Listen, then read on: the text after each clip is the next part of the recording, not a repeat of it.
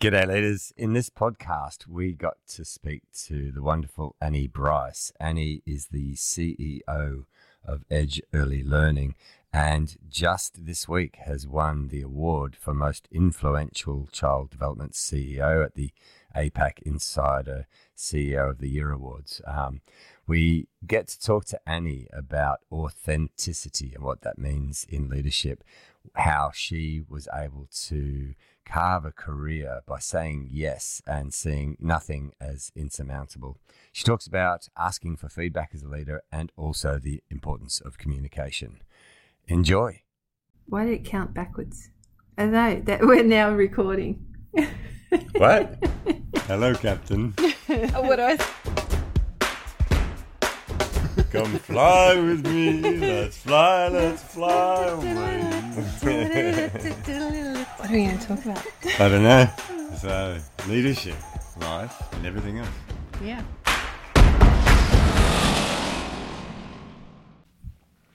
Am I live? No, we're recording. All right, we're recording again. Joining us today is Annie Bryce, who is the CEO of Edge Early Learning. And we have Annie with us today because I know Annie from Kindercare, where I work within the early learning sector. And when I first met Annie, I was very impressed by her journey from where she started from school to where she is now, and just the way that Annie holds herself, conducts business, empowers those people around her, especially women, and just she's very relatable, but very open about her journey, and yeah, just a lovely person as well. So welcome, Annie. Thank you very much. So Annie, I know where you started, but would you mind telling the people who are listening so you're currently the CEO. How did your journey start? So when I left school, so I was born in the UK, and I was at all-girls boarding school from the age of 10. And which I absolutely loved. I had a fantastic time there and made some incredible friends and had amazing experiences as well. And after school, I took a gap year and I did a secretarial course to start with because I didn't really know what I was going to do, except I knew I wanted to go travelling. And I earned some money, went off travelling through Indonesia, Hong Kong and Australia. Nice. And then went back. I had a place at Newcastle University in England to study agri-business management and marketing, which was a joint honours science degree. And I spent three years there. What is agri-business? It's basically the business side of agriculture, and it is all about things like diversification and really preparation in agriculture as a business. And I had subjects such as pigs and poultry and crop rotation. Right. So it's some very hands-on agriculture. Oh, P&P, pigs and poultry, yes. Well, my first husband I met at university, and he was studying agriculture, and animal husbandry was one of his favourites. Fantastic. So, it was a really varied degree. I had 3 years there. Marketing was one of obviously a big part of it. But I came out of that with a 2-1 and decided to take another gap year because I wasn't quite sure what I wanted to do. I thought that I had hoped that I would go to law school, and my eldest brother was a lawyer at the time, and I aspired to be like him, I suppose. I have 2 brothers. Both of them have been incredible influences on my life. And I decided to do law, but it gave me the opportunity to take a second gap year, which not many people get to do. Nice. And so I managed to get myself a role at a law firm in Sydney. So I set off from England and worked as a paralegal. So what did your family think about you leaving to come to Sydney or Australia? I think they were a little bit shocked at first. I think they were concerned that I didn't have a job and didn't have anywhere to live, but I did have a job and I quickly found somewhere to live. So Was it Bondi? no, it was Balgowlah, actually. Really? Yeah. Okay. Yeah. You're a posh pom. Yeah, well. But it was great. I didn't know anyone there. I lived with 2 Australian girls and, really sort of lived the Aussie Sydney life and worked there and came back to England to start law school in London. I was 2 years at law school and then got a job at a law firm in Westminster where I did 4 rotations, commercial property, ecclesiastical law, What is Wow. ecclesiastical law? Okay. Yes, I was about to ask as well. What is that? it was a very specialist part of the law that, because of the firm that I was at Westminster, they had a office underneath Westminster Abbey. Wow. And ecclesiastical law covers all sorts of religious laws. Not something I'm particularly involved in, but it was an There's law in extremely religion. apparently so. Yes, the diocese are huge commercial property owners, and Yes. so that was a great introduction to commercial property for me, actually. So after that time, I met my now husband Paul, and we moved out of London and lived in Essex, and I worked in a firm with a fantastic, most inspirational woman I've probably ever met called Susan Masters. And she was the only female partner in the firm. And she really took me under her wing and was a very impressive individual.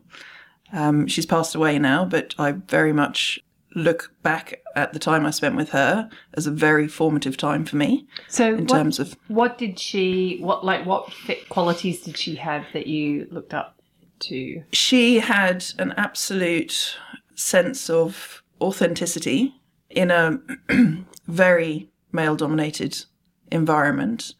We were doing commercial property law and some agricultural sort of real estate, and she was known to be quite a powerful woman, but in her behaviours and her interactions with people, I'd say there was nothing overly overpowering in her behaviours. She was firm and assertive, but encouraging and made you want to be in her company. Well, one of the definitions that we use for assertiveness is that you say what you mean, but you don't say it mean. So you're saying directly what you want to get across, but you're doing it without any sort of emotional background. Is that a similar definition that you use for assertiveness? Yeah. So she was direct. You knew where she stood at all times. Yeah. Yeah. But it didn't make you uncomfortable. Okay. There was another female partner in the firm that I had to share a room with her, an office with her, because I was a sort of third year post-qualification lawyer. And it terrified me being in the room with her because she was listening to my every call I made on the phone. She was intimidating. Yeah. Whereas the time I spent with Susan, she was like, don't sit in my room. I don't need to keep an eye on you. And so Susan was senior to this other woman? No, they were on same level. Same level. Wow. Yeah. But Susan gave you autonomy. Absolutely. Yeah. Well, we had a similar story of Michelle's when she used to fly with a particular captain who would hover his hand over her hand on the controls. We called him Sam, small angry man. But and he would, and everyone knew that it was because he didn't trust his own ability. You could see he wasn't secure in his own, being able to take over if required. Whereas other people who were more secure gave you more room. Yeah. And gave you the ability to maybe make small mistakes or to, feel your way. Yeah. And they would give you a little bit of advice or offer up some, maybe try this, maybe do that. Always there to take over if required. Yeah. But the ones that hovered, micromanaged, where no one wanted to fly with or work with. Yeah. Well, that's the exact, I suppose, description of Susan in terms of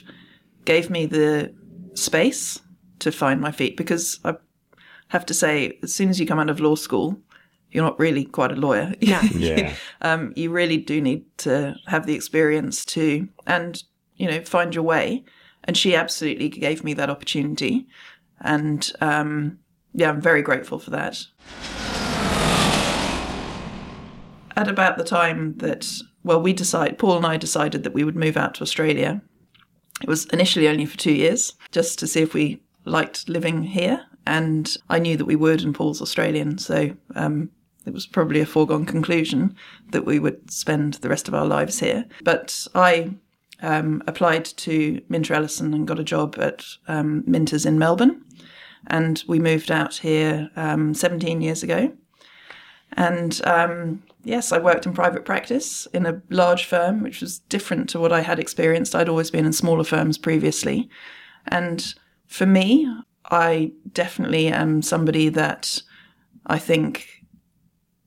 feel that I need to make the decision sort of early on if I'm not feeling comfortable with something. It's not that I wasn't comfortable at Minter's. It was that I think I could thrive in a different environment. So I decided to go in-house.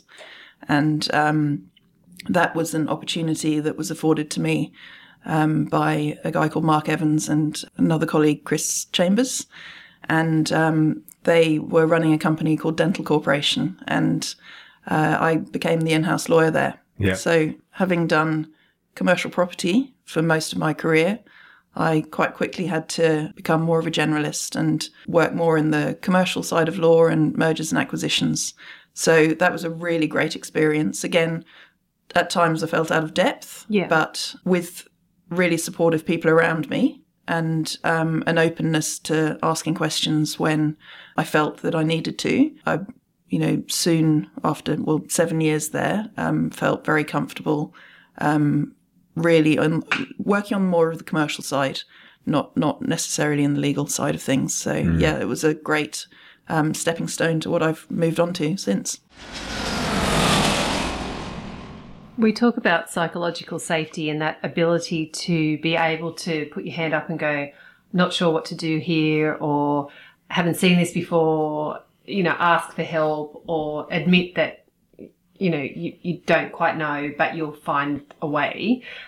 Is that sort of the thing that you felt, or was there? Absolutely. Yeah. I think with everything I've probably done or tried to do in my life so far, I think one thing that I've held very true to is be open and honest with myself about whether it's within my current capabilities, and also with others around me to ask questions, to really, be honest and say, I haven't done this before, but I want to give it a go. Yeah. And so that inquisitiveness, which I think I bring to most things, I think helps in finding a path through what may be a potential obstacle or problem if you are open-minded and open-hearted enough to, be honest with yourself and others around you.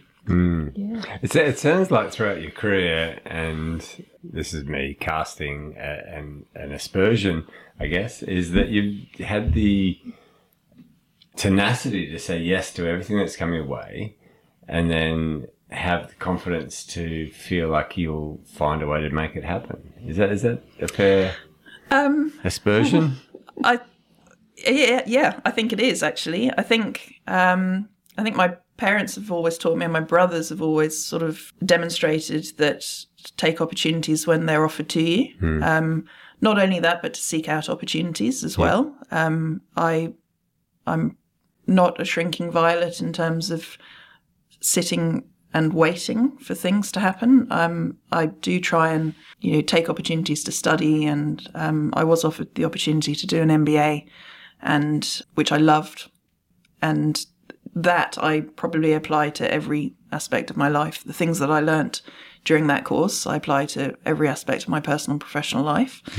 But yeah, so through moving from Minter's and going into Dental Corporation, and then having the opportunity to be the founding CEO of Edge Early Learning, has been an incredible opportunity that, had I said no to, if I'd said no to any of those opportunities, I'm not quite sure what I'd be doing now, to be honest. Yeah. It's a path that I hadn't planned, but it's a path that I've thoroughly enjoyed being upon. So say yes until you get to the ultimate destination. Yes. Nice. I like it. I like it. Okay. You were telling us that you took a while to do your MBA, but you were actually working at the time. Yes. So you could apply it to real life situations and the learning was relatable rather than just an academic to pass a test. Absolutely. I would say that my MBA, because of the time in my life that I did it, where I was in a very busy job and working very hard and learning all the time, not only in the role, but learning the academic side of the subjects that I chose in the MBA.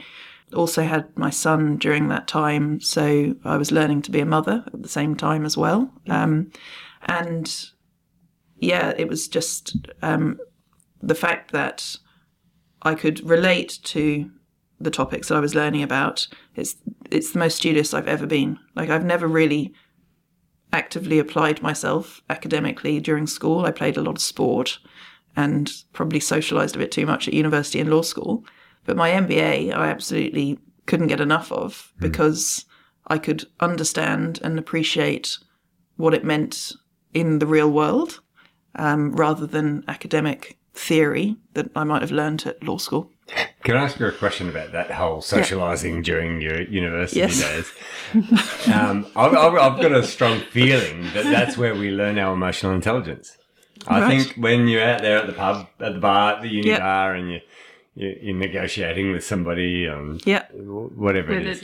What are you negotiating? No, okay, look. What I'm implying is that it's those outside the academia. Academia. Thank you very much. The academia activities where you learn the life skills, the social skills, the sociology, the aspects of human nature that are going to stand you in good stead when you end up in a CEO sort of role. Would you like to comment on that? Yes, I'd 100% agree with you that that is definitely, well, I personally think that that's a immensely important part of shaping us as individuals if we want to be shaped. But yeah, I've made masses of friends, close connections, people that I'm in contact with now, potentially, through work contacts and all sorts of things. But yeah, I definitely wasn't necessarily in my lectures on time every day, being the studious one. I was probably more the one that was more playing on the social side. Yeah, well, I firmly believe that the skills that you develop in your social life translate to being an effective leader. What would you say is the most important or one of the most important character traits of a leader? Something that would make you the sort of person other people would be inspired to follow? For me, it's authenticity. It's being real and genuine. Yeah. I think for me, I do find it difficult to follow somebody that I don't necessarily trust. And I need to have, if I think back of all the people that I've have been leaders in my career in the past, there's certainly some that I've learnt how I wouldn't like to be. Yeah. And that's also really helpful because it really does shape how you would like to, or how I personally would like to be as a leader. But yeah, authenticity and honesty, I think, are two really important traits that stand out for me. So authentic in that you know who they are. They're not going to be turning up a different person on a different day. They walk the walk, not just talk the talk. Yeah. Absolutely, yeah. That, there's a sense of perhaps volatility or vulnerability that everybody has, I think. We'd be naive to think that there's not anyone in the world that doesn't have some chink of volatility, and I don't think it's a bad thing to show that. Yeah. And I think to understand the needs of the people that you're leading or that you may be leading in the future, not necessarily that shapes how I lead. I don't consciously try to sort of think who I may lead in the future. I think it's a natural ability, I hope, that I try to come across as who I am in my day-to-day life, professionally and personally. Yeah. So you're not out there as an avatar. You're No. your authentic self. Yep. Do you have any mentors or people that you can trust with or ask for advice or lean on or have a cry to or a bit of a moan to when, because you're the CEO, you're at the top. So Yep. who do you lean on or who do you rely on? So I'm very lucky to have several people and groups of people. As part of my role at Edge, I was given the opportunity to take part in the Commonwealth Women in Business conference about 5 years ago. And through that, I've made some fantastic friends and connections with like-minded business women, all of varied experiences, some extremely experienced in business and some of the rest of us less so. And we've kept in contact over the last 5 years. And that is a great support network for all of us to call on one another when we need to.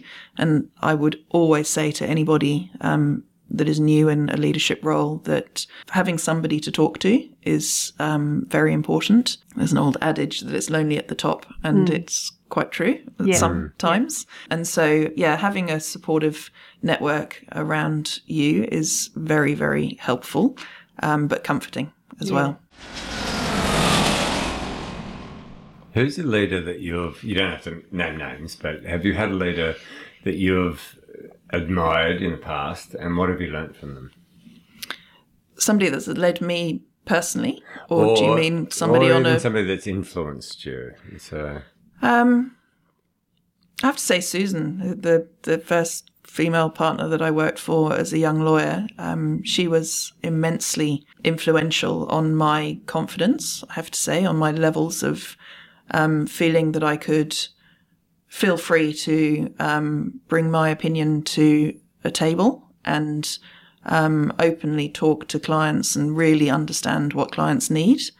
And I think that's probably one thing that if I did anything well as a lawyer, it would probably be to really understand the needs of my client rather than from the aspect of the law firm that I was necessarily working for, which is why I think I preferred in-house work more so because you weren't I'm having part to of the charge client. Per hour. And I was part of the client, itself. Yeah. So, Susan was an incredible inspiration to me. What's a mistake that leaders should avoid? That's a good question. I think sometimes leaders feel that they need to talk too much. Mm-hmm.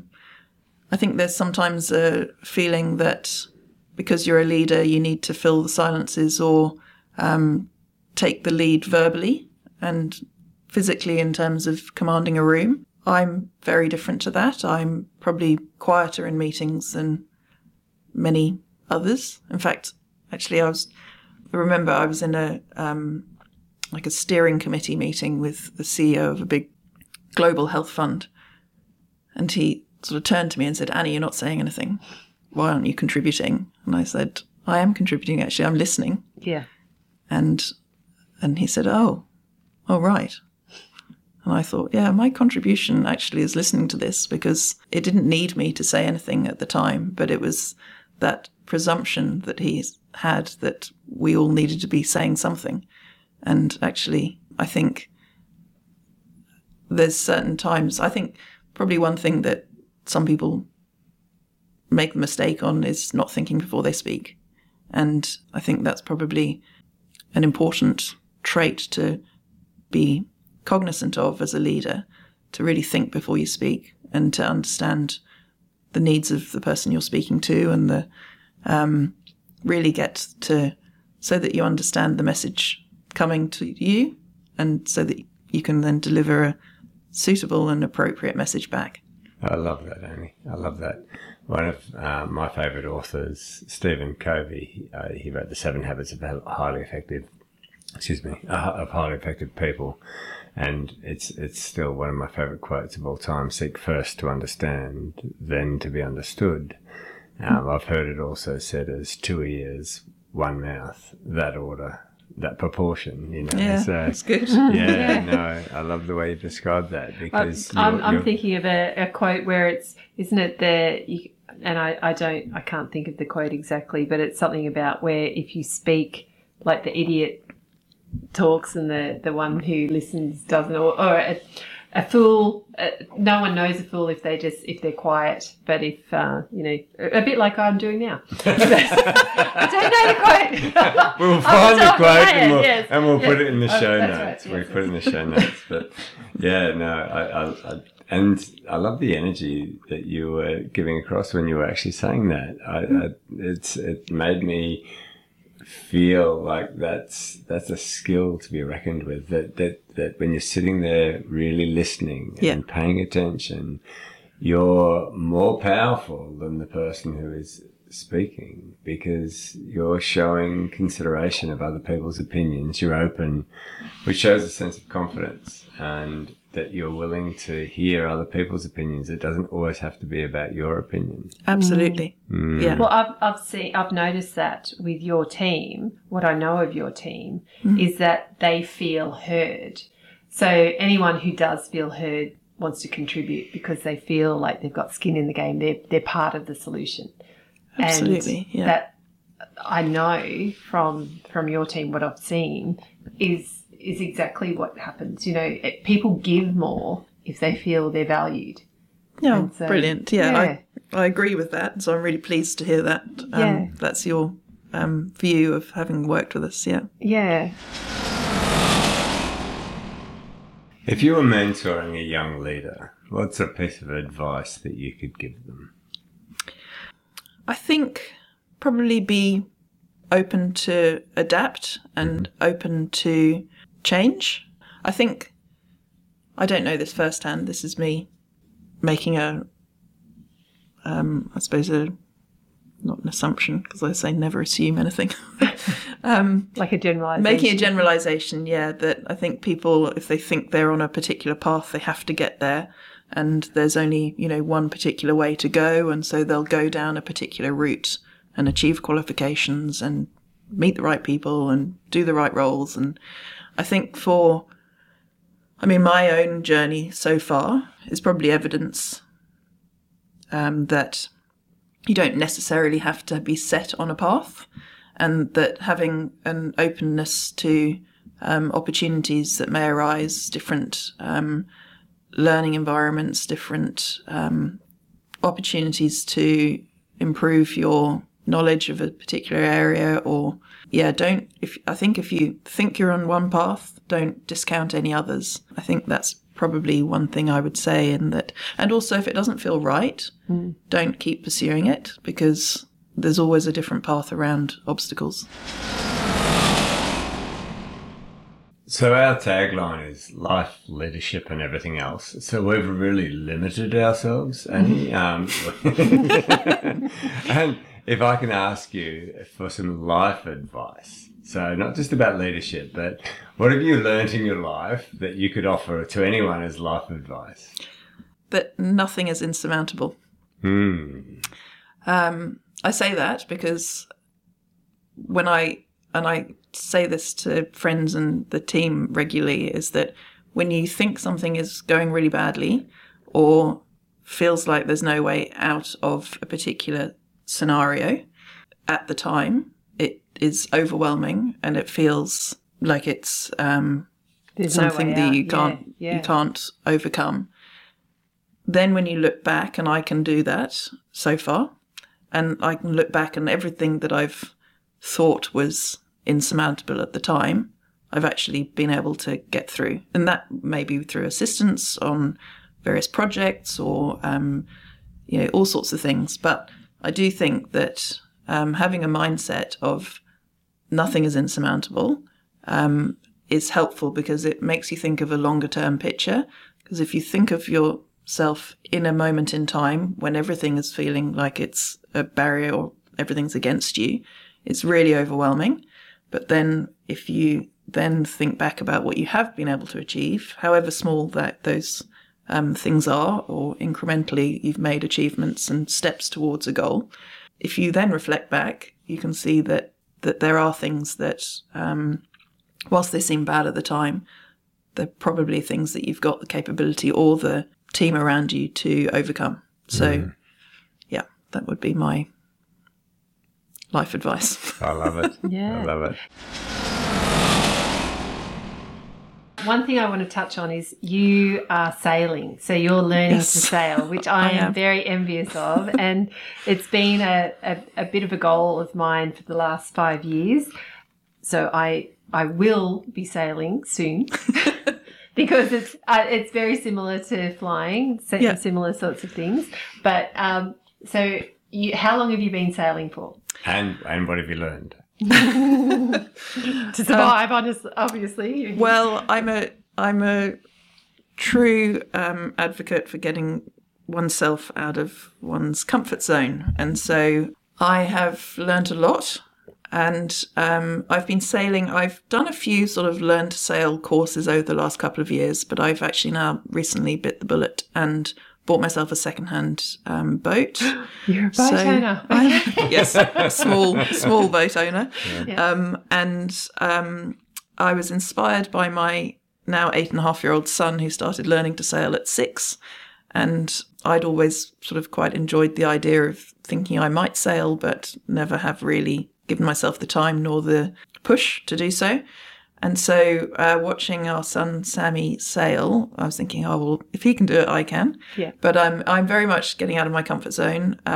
I've learnt to overcome that sense of, oh, sugar, what's going to happen if this all goes wrong? And actually, thankfully, I'm sailing in a lake that's only 1.8 metres deep, so nothing too drastic. So you're tall enough to be able to breathe. Yeah, I can breathe. Yeah. Yes. And has Sammy sailed your boat? He hasn't, no. Mine's a little bit too big for him, but he sails his own boat. Right. And so he's out there as a speck on the horizon. So it's really inspired me to take it on. It's a great opportunity to switch off and concentrate only on what I'm supposed to be doing. And I deliberately bought a boat that only has one sail, so I don't have a jib and a main sail to deal with. So I've thought tactically about how to enhance my ability to be able to sail the boat. Yeah. And it's something we all do as a family, and it's a great time to unwind, but also challenge myself. So I never seem to stop challenging myself.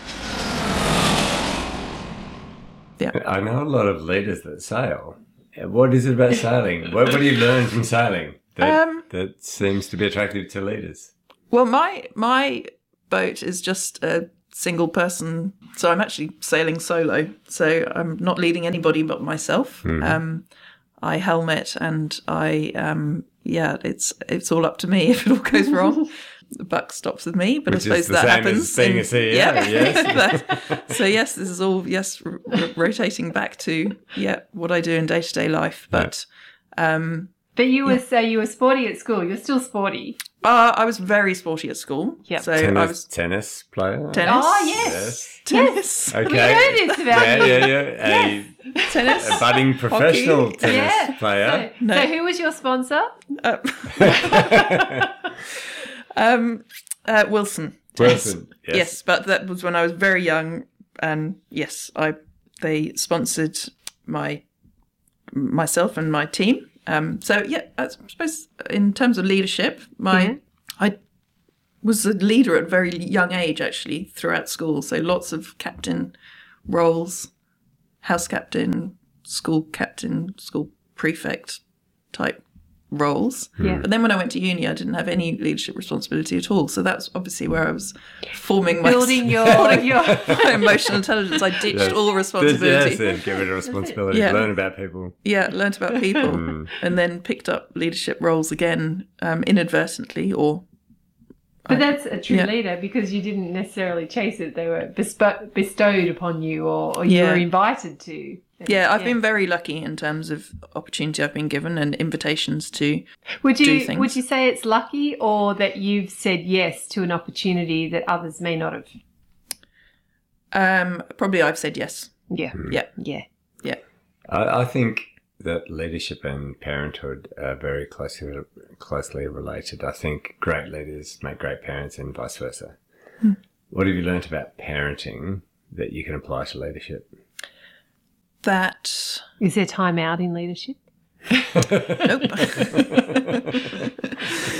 I have to say, this is unusual because not many people are lucky enough to say this, but one of the best things I've ever done in my entire life is giving birth. Like, it was the most amazing experience. It was empowering. And when something is challenging me, I think, well, look what I did there. And I went into some mind over matter situation and had the most, it was an incredible experience. It wasn't fun, but it was an incredible experience that I think is, something that's... Well, it's powerful, isn't it? Powerful, yeah. But in terms of parenting as a leader, and my parents are great leaders for me, as were my brothers and still are. But I learn so much from Sam every single day. I listen to him and he gives me feedback regularly. We do a performance review of me as a mum. And he often tells me that I need to sleep more, go to bed earlier. So I'm trying to listen to his suggestions. I like that, actually. I'm going to ask my kids. You've empowered him to Absolutely. give you performance feedback. Yeah. That's fantastic. Yeah. Started when he could talk. Yeah. Said, whether you wanted to how am I going? So How am I going? You do that organisationally and in your family? I do it more with the family rather than organisationally, actually. Yeah. I don't ask Paul the same question. How am I going? But no, I certainly seek feedback from Sam. Yeah. Oh, that's fantastic. I'm going to start doing that. I like that idea. Yeah. You learn a lot of negotiation skills, obviously, as being a parent as well. No, but I know my kids would appreciate, because I feel like they have psychological safety at home, but they would appreciate the fact that they could give feedback. Yeah. Well, that's it. Everyone wants to give feedback or be heard, don't they? And so I think asking for feedback on how you're going as a parent is probably a really helpful opportunity to hear feedback. Yeah. Because people, other parents, your own parents give you feedback on how you're parenting. Yes. But hearing it from your own children is really interesting and may help shape the things you're doing and how you're feeling. If we could ask you one last question, I've been trying to formulate this question now throughout the whole podcast because you've answered so many questions that I already have in advance. But as the CEO, you're in charge and you've got there through saying yes to many experiences, to constantly learning, to learning from other people. If you could leave us with one last leadership message from somebody at the top, wisdom from the peak, what would that be? Gosh. I think always be honest and always communicate very clearly around what's happening in the business, if it's a business setting. Because I think if people don't feel that they know what is going on or what is expected of them, it can be a very uncomfortable or difficult situation, and it's difficult to want to do something in response to a request if you don't really understand the bigger picture. And so I think honesty and asking true questions and telling the truth is probably one of the most important things I think you could do as a leader. Annie, what a wonderful experience learning from you. Thank you so much for joining us. Thank you. We've learnt from you and your experience, and our leaders will have too. So very inspiring. Really appreciate the opportunity to speak. Thank to you very much. Our pleasure. Thank you. Thank you. Well, that was fun. That was fun. You're such a clown. The clown. Lady Captain. There we go. And who's going to listen to this? Maybe our mums. Thanks, Mum.